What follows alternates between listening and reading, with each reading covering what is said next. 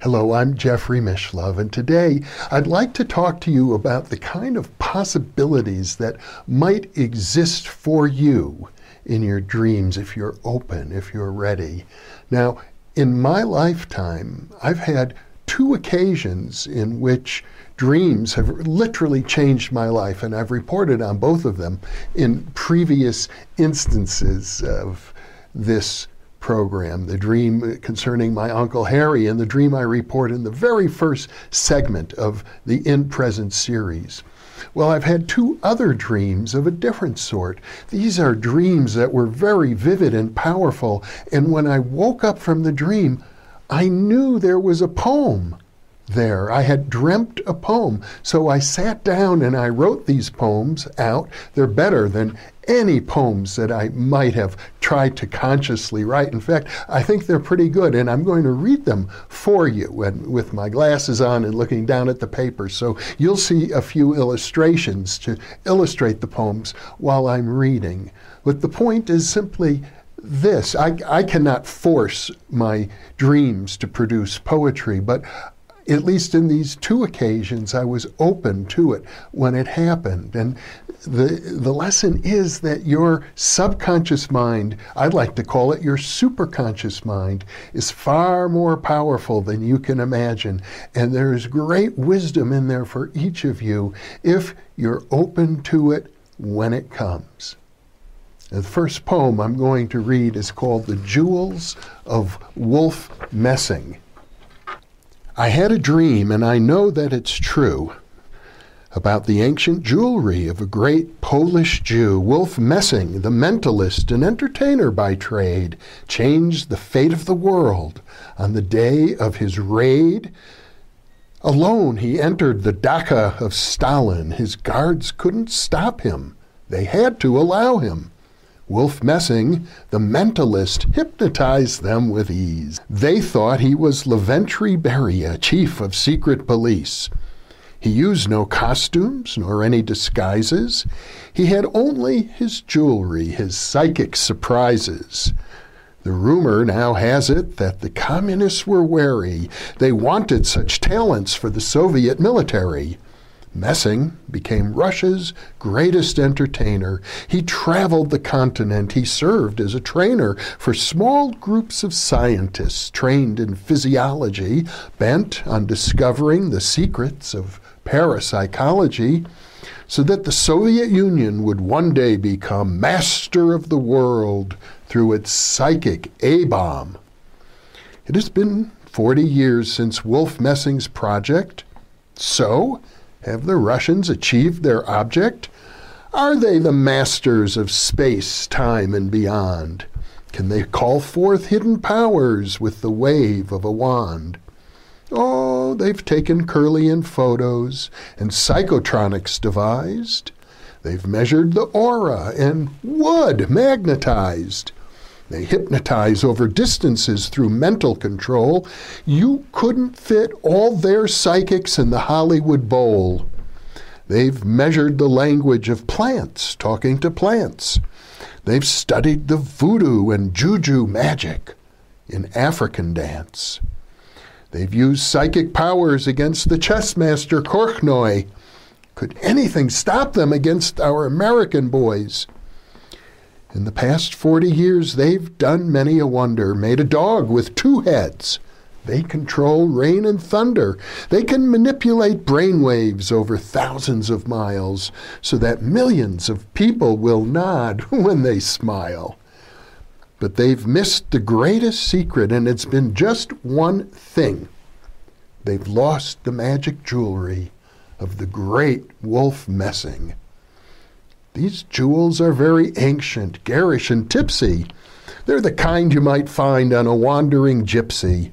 In fact, it was from wandering gypsies that Wolf Messing acquired them. They've been charged with gypsy magic for over a millennium. These jewels were the source of Messing's magic powers, and when he died, they returned to their owners. But gypsies can travel all over the place, from the heart of Romania to the Beta Breakers race. There are gypsies in boxcars. There are gypsies on horses. There are gypsies doing sit-ups in the local park courses. The jewelry of Wolf Messing might be anywhere on a ship in the ocean or up in the air.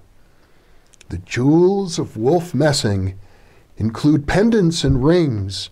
Whoever can find them can live like 10 kings. They have all of the powers of Aladdin's magic lamp. Are they resting in the knapsack of some grizzled old tramp? I dreamt of this jewelry and what it can do. I dreamt of the people who are seeking them too. There are fashion designers and quaint demonologists, growth group leaders, movie producers, and Scientologists.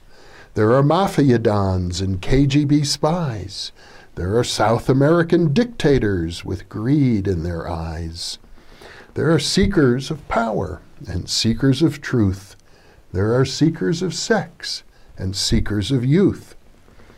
The rings of Wolf Messing are like the Holy Grail. Many will seek them, and many will fail. Like the Maltese falcon, like the ancient Hebrew ark, these jewels can ignite a most passionate spark. From the steppes of Siberia to the Argentine pampas, from the Mongolian desert to the cornfields of Kansas. I dreamt that I had them. I dreamt they were mine. I could share with my friends all the pleasures divine. My heart started pounding. My eyes rolled in their sockets. All power could be mine if I put them in my pockets. But such magic is an illusion from Cape Town to Nome. So I left the jewels in my dream and brought you this poem. How can I tell you that magic is not real? What of psi research and the power to heal? Why would I leave all those jewels in my dream? Am I a skeptic after all? Am I what I seem? No. The jewels in my dream are where they belong, like the power of poetry and the power of song. Magic is an illusion, and magic is real. This is the paradox that the jewels reveal. Wolf Messing, the mentalist, lived an unusual life, full of great glory that overcame horrible strife. Wolf Messing was a master and more than he seems. He had the power to live from the jewels in his dreams. The second poem is called Old Egypt, and I had a dream the night after visiting the temple of Osiris in Egypt in the town of Abydos. The ways of old Egypt are quiet and deep. Its dead are awake when the world is asleep. The gods of old Egypt are subtle and bright. They awaken the dead to a life in the light. Osiris, the god king, the brother of Set, was married to Isis, and his love was well met. Set killed Osiris, the husband of Isis, creating upheaval and darkness and crisis.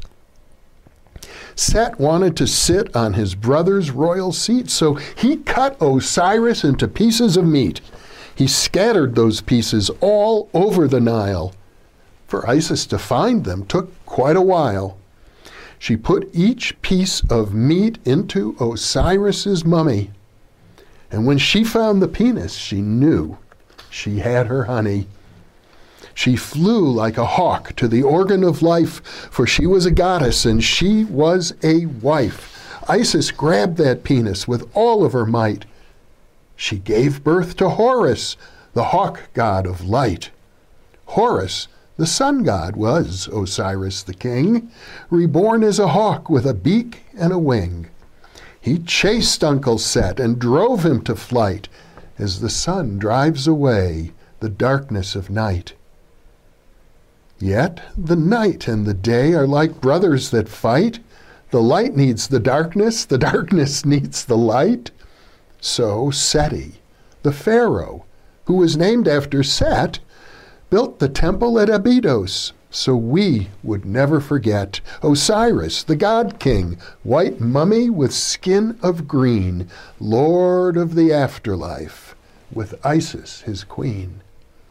Osiris reminds us that death is not real, for even a mummy has powers that heal. I hope you enjoyed those poems, and let me leave you with this thought. What awaits you in your dreams, and will you be ready when it comes? Thank you for being with me.